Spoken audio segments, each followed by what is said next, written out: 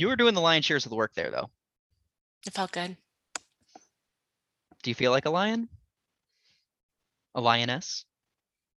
Yeah, you know what I do? I do. Hear me Yeah. roar. Roar. That's the pride that I'm looking for.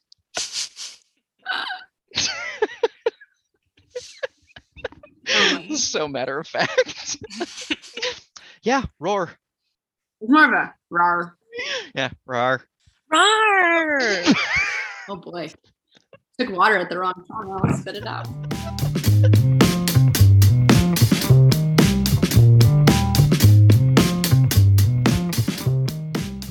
Welcome to Talking Underwater. One water. One podcast. I'm Randall Chilo, Managing Editor for Water Quality Products. I'm Bob Crossan, Senior Managing Editor for Water and Waste Digest. And I'm Katie Johns, Managing Editor for Stormwater Solutions. In this month's episode of Talking Underwater, we will touch on federal water news, including potential WOTUS updates, the confirmation of Radhika Fox to the U.S. EPA Office of Water, and movement on some federal infrastructure funding. Finally, our interview this month is with Brad Clements. He is the Corporate Account Manager for the lodging segment for Nalco Water. I spoke with Brad about sustainable hotel water management and how One Water principles can play a role in that. But before we dig into this month's interview, let's touch on some news. So I'll start with a quick update, a very quick update on WOTUS. And briefly, as there isn't much progress on this yet, besides an announcement of intent. The US EPA and the Department of the Army announced an intent to initiate a new rulemaking process that restores protections in place prior to the 2015 Waters of the United States, also known as WOTUS, implementation. Interestingly, the EPA specified that the new rule would establish a, quote, durable definition, end quote, of WOTUS, and also stressed the need to involve community stakeholders and listen to input, which is a trend that we have been seeing play out with other EPA issues like the pending updates to the lead and copper rule revisions as well. EPA Administrator Michael Regan indicated that the new rule would not return to the verbatim of the Obama-era regulation and would draw heavily on community input. So this is something definitely worth keeping our eye on, as this was a very important issue when the Trump administration changed the rule, and we discussed it on the podcast at that time. But the timeline of these updates are not clear. So we will keep you posted, listeners, as always, and I will toss it over to Bob. Yeah, before I move on to the news item about Radhika, I wanted to touch on one quick thing with that. Radhika talked about at the AWWA ACE 21, like all virtual show. She was discussing this topic of WOTUS and whatnot, and she specifically talked about one of the things that you noted there of this durable definition. They're looking to create something that stands the test of time, that isn't going to be changed every single administration. They want something that actually makes sense and is useful and will happen over the long term. We kind of see this already with the lead and copper rule stuff of talking to all these different stakeholders to create something that will last a long time and effectively manages the situation that they found themselves in. So wanted to touch on that first before we go into Radhika Fox being the new head of EPA Water. She was officially confirmed to the position of Assistant Administrator for the EPA Office of Water earlier in June. We've mentioned this news as her role was kind of pending prior to this, but it is now official. So we want to congratulate Radhika on that role. Prior to being the Assistant Administrator for the EPA Office of Water, she was the CEO for the U.S. Water Alliance, and prior to that, she worked with San Francisco PUC. Now that she's confirmed, she has also become the first woman of color and the first individual of Asian heritage to be nominated and confirmed to lead that office. So a big congratulations to Radhika. We all very much enjoy Radhika. She's been on the podcast a couple times. Her vision for things is very interesting, and we actually have incorporated a lot of her vision into how we talk about things on this podcast. So if you want to learn more about her vision and whatnot, we have an article in our show notes on Water and Waste Digest that kind of goes into depth a little bit on what those key terms are.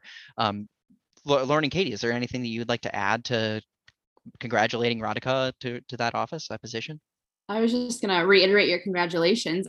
She's been a great resource to us, and I know that she'll do great things with EPA. So I'm excited to see what she does in her term. And absolutely so true to your point that some of her vision and her perspective to water has helped guide and shape a little bit of the direction of our One Water messaging and how we communicate and ask questions and think critically about what our nation's infrastructure is facing. So we are grateful and eager to see what is ahead.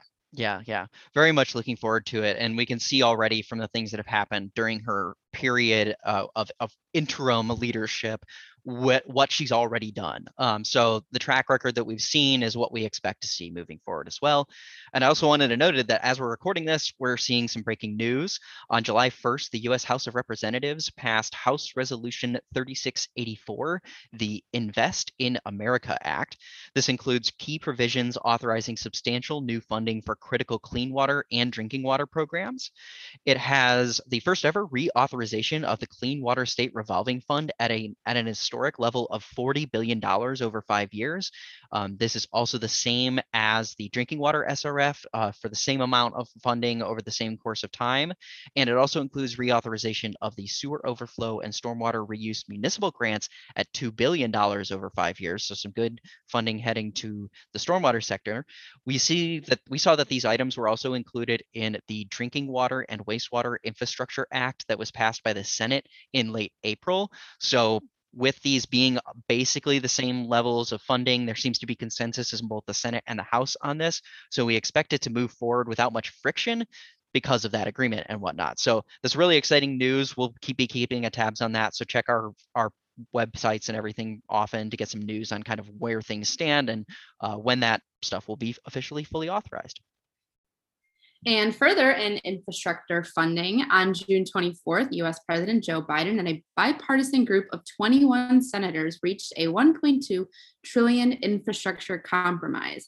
The breakthrough ends a weeks-long stalemate over the cost of the infrastructure investment, according to USA Today. The compromise does not mark a guarantee to pass Congress, but with the backing of 11 Republican senators and 10 moderate Democrats, the infrastructure bill would exceed the 60 votes required to overcome a filibuster. However, Biden has said he will not sign the bipartisan infrastructure bill into law unless a reconciliation bill with human infrastructure is also on his desk. So as this, makes progress, we'll be sure to keep track on all of our websites as well. But I mean, nice to see that there's a compromise has been made. So yeah, and it sounds like just from our initial talking before this call as well, this situation is really in flux right now. So we felt like we wanted to touch on it for our audience because whatever's coming is going to be important, but nothing definitive in the works at the moment, as far as we can see. One of the big things to note with this too is the bipartisanship displayed here. There's 11 Republican senators and 10 Democratic senators. You're seeing a pretty equal play across that. I think this is something that Biden specifically ran on like working across the aisle to combine things together and find those compromises. So to me, this is a good step forward in showcasing that aspect and making sure that he's still reaching the goals that he wants to reach, even if he has to pull back on certain funding levels and whatnot. So just wanted to note there is, it seems to be a pretty good bipartisan leadership there. That was something that was part of Biden's whole administrative plan and whatnot. All right, well, we'll keep listeners posted. We'll keep our tabs, but now let's head on over into our interview for this episode. So I talked with Brad Clements. He's corporate account manager, lodging segment for Nalco Water. We talked about sustainable hotel water management and how One Water principles can play a role. We also talked a little bit about barriers to efficient hotel water management beyond just quantity, quality as well. So let's head on over into that interview.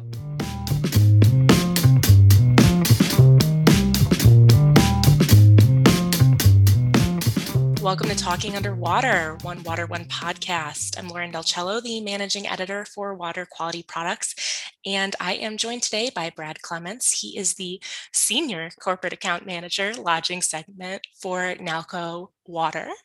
Welcome to the call today, Brad. Thanks for having me, Lauren. I'm excited to be here. Thanks for popping on. Yeah, I'm so great to meet you. And I hope you don't mind if I reveal your secret sauce that this is your first podcast ever. And we're so glad to have you on the show. Oh, throw me under the bus from the very beginning, Lauren. I like it. All in good fun, though, right? We're going to have a great time and we're going to dig into some good questions about sustainable hotel water management. So I thank you for your time. First, let's just kind of dig into it. Let's get going with some overarching questions then.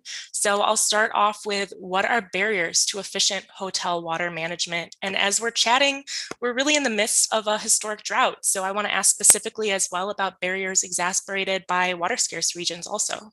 Great question. I think before I can fully dig into that, I want to talk a little bit about the water scarcity. I know the article touches on this, but really water scarcity is the combination of quality and the quantity that's available. So you could have a lot of water, and if the water's not good to drink or not usable for your equipment or too expensive to reuse, it creates just as many challenges, right? So 40% of the world's population right now is under water stress. We're feeling that right now in Las Vegas, Southern California, in the heat waves that are hitting the Midwest and the Northwest of the country right now are adding to that.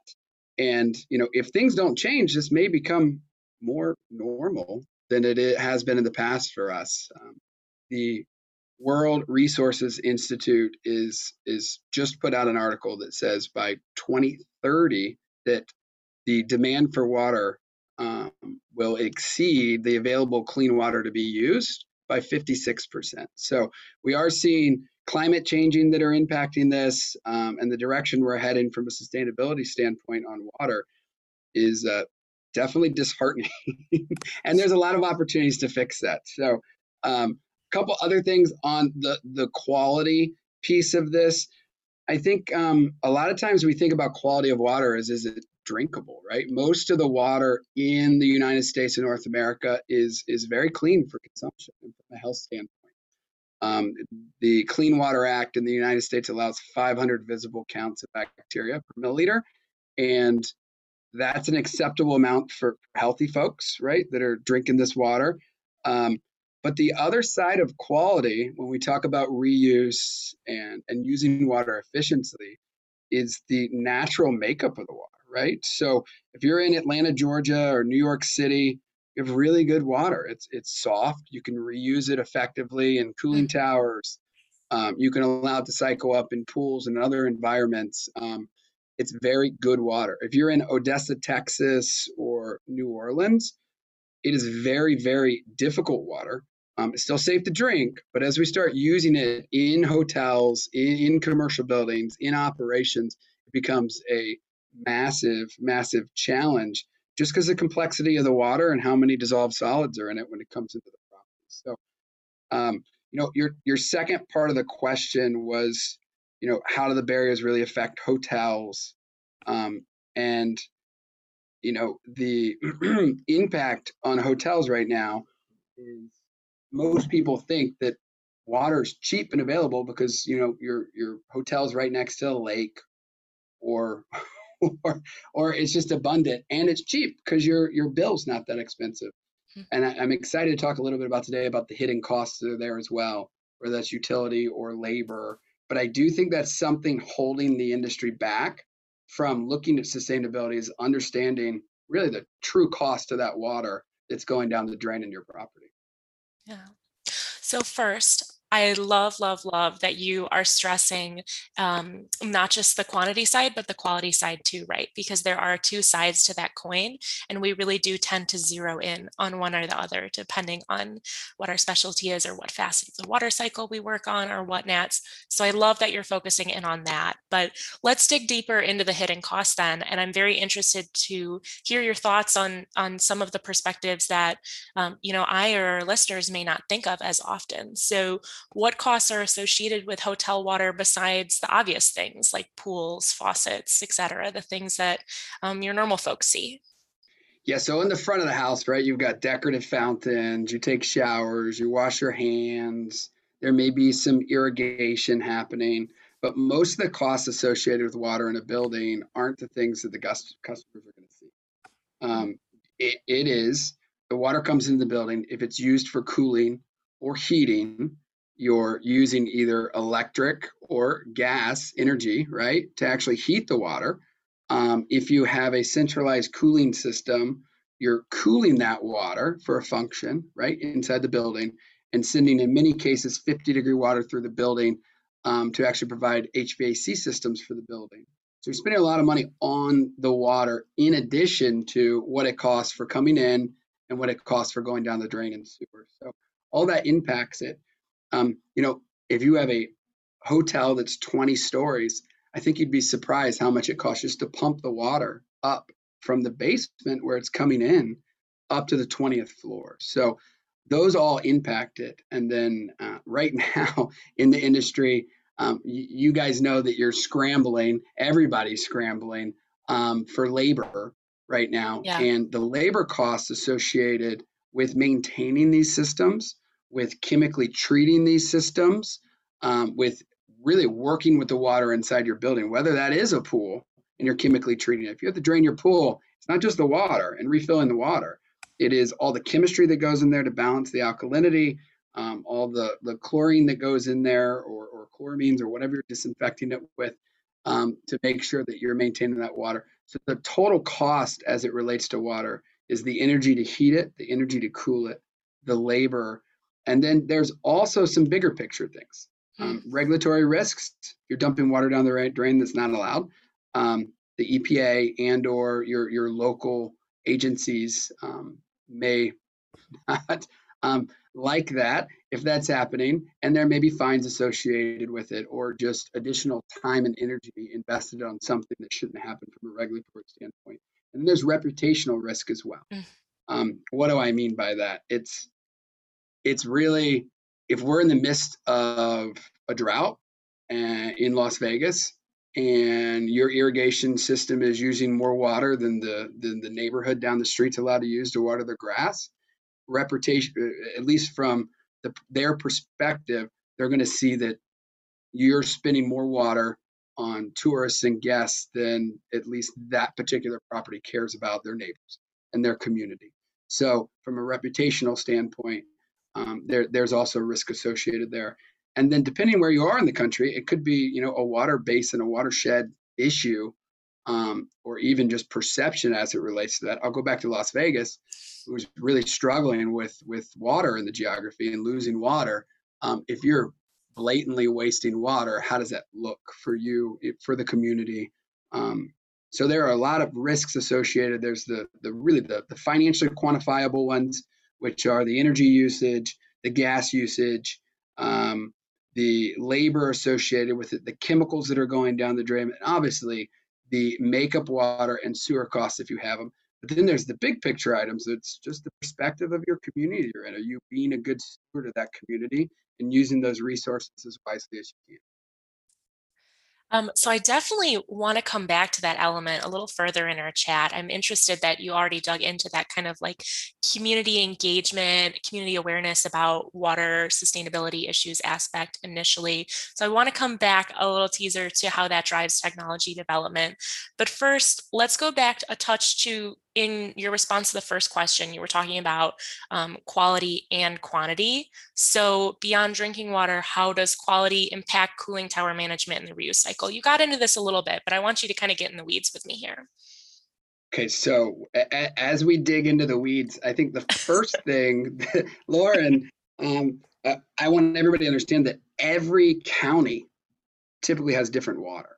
Right? Yes. County to county, the mineral makeup of that water could be drastically different. So when we allow for cycles of concentration in, Atlanta, Georgia, we're able to get 8 to 10 cycles depending on some factors inside the building, which means in a cooling tower, we're able to make that water work for you 8 to 10 times, which when you go beyond that, there's a rated diminishing return. It just doesn't make much more sense to go much higher than that from a financial standpoint, from a reuse standpoint, and from a risk reward standpoint. But I mentioned Odessa, Texas, different story. You're getting to use the water twice with the natural mineral content. So it's coming into the system, dissolved solids at around 1,200. In Atlanta, Georgia, it's coming in around 120. So it just has a lot more natural minerals in it and some natural things. But as far as water treaters go, some bad characters, a lot of calcium, magnesium, a lot of silica that really impact naturally the reuse of that water. So the water coming in definitely determines how well you can reuse it naturally. Now, there's things you can do. There's technologies that you can put in place to level those playing fields. But some areas of the country are blessed with really good water that we can reuse very effectively in the cooling tower with just the right chemical treatment. There are unique tools out there as well to match that mineral content. We use, a computer algorithm to match the minerals in the system to the right product, to specifically match that up on what product best suits you and allows us to increase the cycles, because there are so many different breakdowns in the country and so many different types of water. So depending on where you are, it drastically impacts your opportunity to reuse without major investments. As a building manager, I imagine that's pretty complicated to keep up with, considering that each region has very specific water quality needs or regulatory needs in place to meet those as well. Yeah, especially if you're operating at a property and you're not bouncing around and you're there for a long time, you can learn it. Or if you're a property owner and you have property in 3 geographies. If you're Right. an owner operator that has 100 locations, it's impossible. I mean, really. I Right. feel You like can't water manage every treatment, system the same.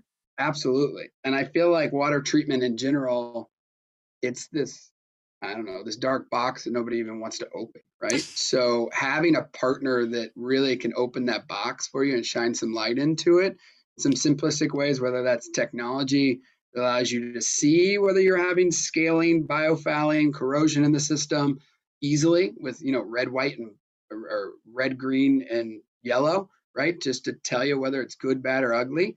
I think makes things easier for hoteliers as they're trying to run their business, right? They're trying to run a hotel and create an environment. They can't know what minerals in the water and Yeah. getting to the maximized cycles of concentration in a cooling tower. That's really interesting to me because I hear a lot from our readership and our audience that one of the things they love about working in water is that it's kind of like this really interesting puzzle. No system is the same. It's never the same problem to solve. So it's kind of a cool place to be if you think of it from that way. But so we'll go back for a minute. You talked about regional concerns. Are there considerations to keep in mind when choosing where to target your water savings initiative beyond that? Absolutely. I mean, first, there's some low-hanging fruit.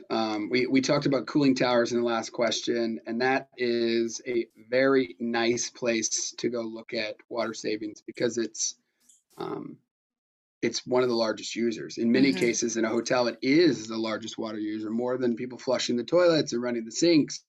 So that's some low-hanging fruit, and there's definitely technology and partners out there that can work with you to increase your cycles of concentration. But there's concerns too from a sustainability standpoint that we see all the time, and I work with our clients on when we manage water and we talk about quality. There's a health side to that as well. So if you are at the Atlanta airport and having low flow sinks makes a lot of sense. You might have 20,000 people use those sinks in a day. But a hotel, if you put low flow sinks at the pool house bathroom Mhm. that's 200 yards away from the main line coming in, it's never going to be consumed enough to get fresh water to it. So you're basically creating a stagnant dead leg in your system that's going to grow bacteria. It could be benign, or it could be something like Legionella that could be scary and get your guests or employees sick. So I think being thoughtful about where is the best place to use the tools that are available, whether that's a cooling tower or that's low flow in the lobby, that's a super busy bathroom, or the bathroom that the main restaurant uses. But does it make sense to use at the pool house? And if you think it does, right, and you have enough flow on the off season, are you guys flushing that water from a health standpoint? So while we talk about sustainability, I want to make sure we manage the health of that system as well, particularly on the potable water side, but also in the industrial cooling water side. That health piece of it with waterborne pathogens is definitely a major concern in the lodging industry right now. So Mhm. just be thoughtful, or work with a partner that does this every day, as you guys are trying to find these sustainability options, and find the best way to reuse those. Yeah, and we haven't even touched the iceberg that is waterborne pathogens in this discussion today too, which we could have a whole separate podcast chat on. It's a really hot topic right now, especially with, the relationship between Legionnaire symptoms and COVID-19 symptoms and that whole mess, but we'll digress away from it for a moment. So definitely hear you repeating and coming back to the fact that no two systems are alike and that you have to really think critically about how to address them though. Yeah, I mean, it all comes down to the water coming into the building, and that creates your opportunities, what you're using the water for. And then a big piece of the puzzle is just the design of the building, too, the age of the building. So there's a lot of different factors that, as water treaters, we come in. As you mentioned, it's like a puzzle. But the puzzle, water is a puzzle to start with, and then you throw in a bunch of other variables that impact the problem. And it's fun to step in and look at all those variables and help folks that don't do this for a living understand the best solution for them, Yeah. and what Yeah. tools are available and options for them to choose from to at least use the water as wisely as they can and as safely as they can. So, two more questions from me. We're doing really great on time, and these are ones I'm really excited to hear your responses to because I don't know what you're going to say, so I'm excited to learn. First, I hinted on this earlier. Are you seeing a rise in customer awareness regarding sustainable hotel water management? And if so, how is technology evolving to meet this?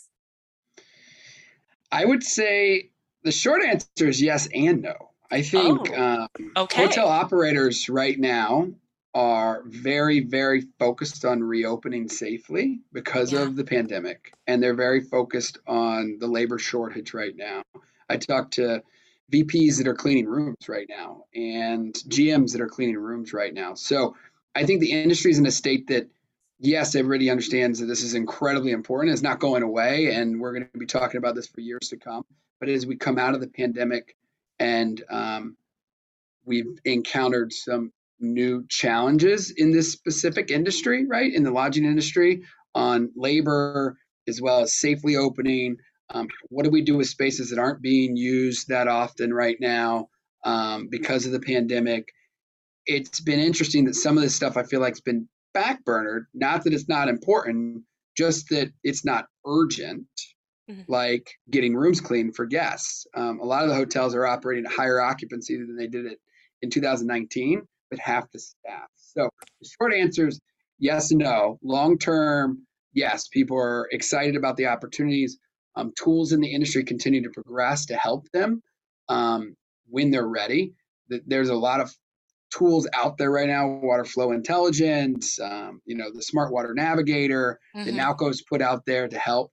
The interest really comes down to me on that industry stabilizing a little bit. And unless this is more urgent than getting guests in a room and getting those rooms clean so guests can use it, until that levels out a little bit, I think it will be backburnered, which is expected. I mean, their business is to be hospitable and bring in guests on a regular basis. But long term, we do feel like sustainability is going to be one of the biggest drivers in lodging, and people want to do the right thing for their community, and for this precious resource, and use it as wisely as they can.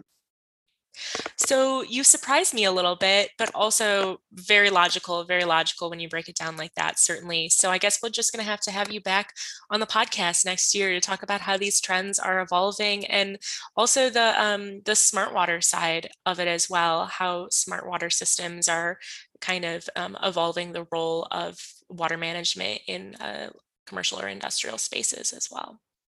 So I would love to come back anytime on either of those subjects. So you just let me know, and I would love to come back and support the podcast. Oh, good. So we didn't scare you away. Great. So last question then, this is kind of the big one because we are talking underwater, One Water, One podcast, and that's on the One Water facet. So we haven't dug into this, so I'm interested to hear your thoughts as there are a lot of aspects that come into play when we talk about reuse and sustainability. And my question is, how can One Water principles play a role in sustainable hotel water management? I think the One Water principles and just the concept of reusing where you can, and making sure that it even potentially, like Las Vegas, gets back to your own community, evaporating as little water as you want. So I think depending on regionally, you're going to have some different drivers for this, but understanding that reuse really depends on the quality of the water, right? And having a partner to help you reuse it as much as you can is going to help, the One Water principle as well. And then that there's a lot of low hanging fruit, but a lot of those have been done. A lot of people have low flow faucets now. Now, whether they have them in the pool house or not, hopefully if you have it in the pool house, you're getting rid of it tomorrow. But if you don't,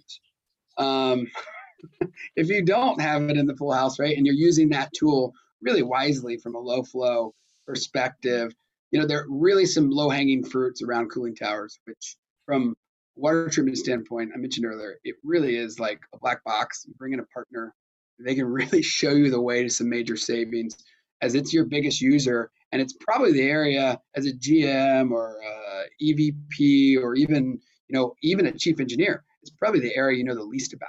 We all understand potable water systems pretty well, maybe general heating and cooling systems, but when you get into the cooling tower and some of the closed loops, there's a lot of opportunities there. And sometimes it's just closing a valve. I've got an example of a hotel we picked up about a year ago. We saved them almost $20,000 by just asking the question, is this hot water from this hot water loop that you spent all this money heating up supposed to go directly to the drain?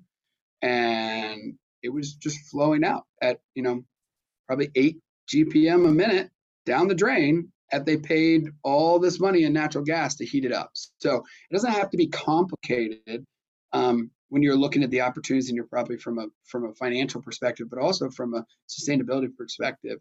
If you see something going down the drain, ask the question, should it be? And I think all these concepts and taking sustainability into 2022 and into the future beyond, knowing that we have some challenges with water, really, really lends itself to the One Water principles that you guys talk about on the podcast. Thank you. Thank you for tackling that question. I appreciate it. And we'll have to hold our breath and wait and see what the future brings, what comes. But thank you for hopping on the call with me today, Brad. A pleasure to learn together. Thank you for having me, and I will be looking for my next invite.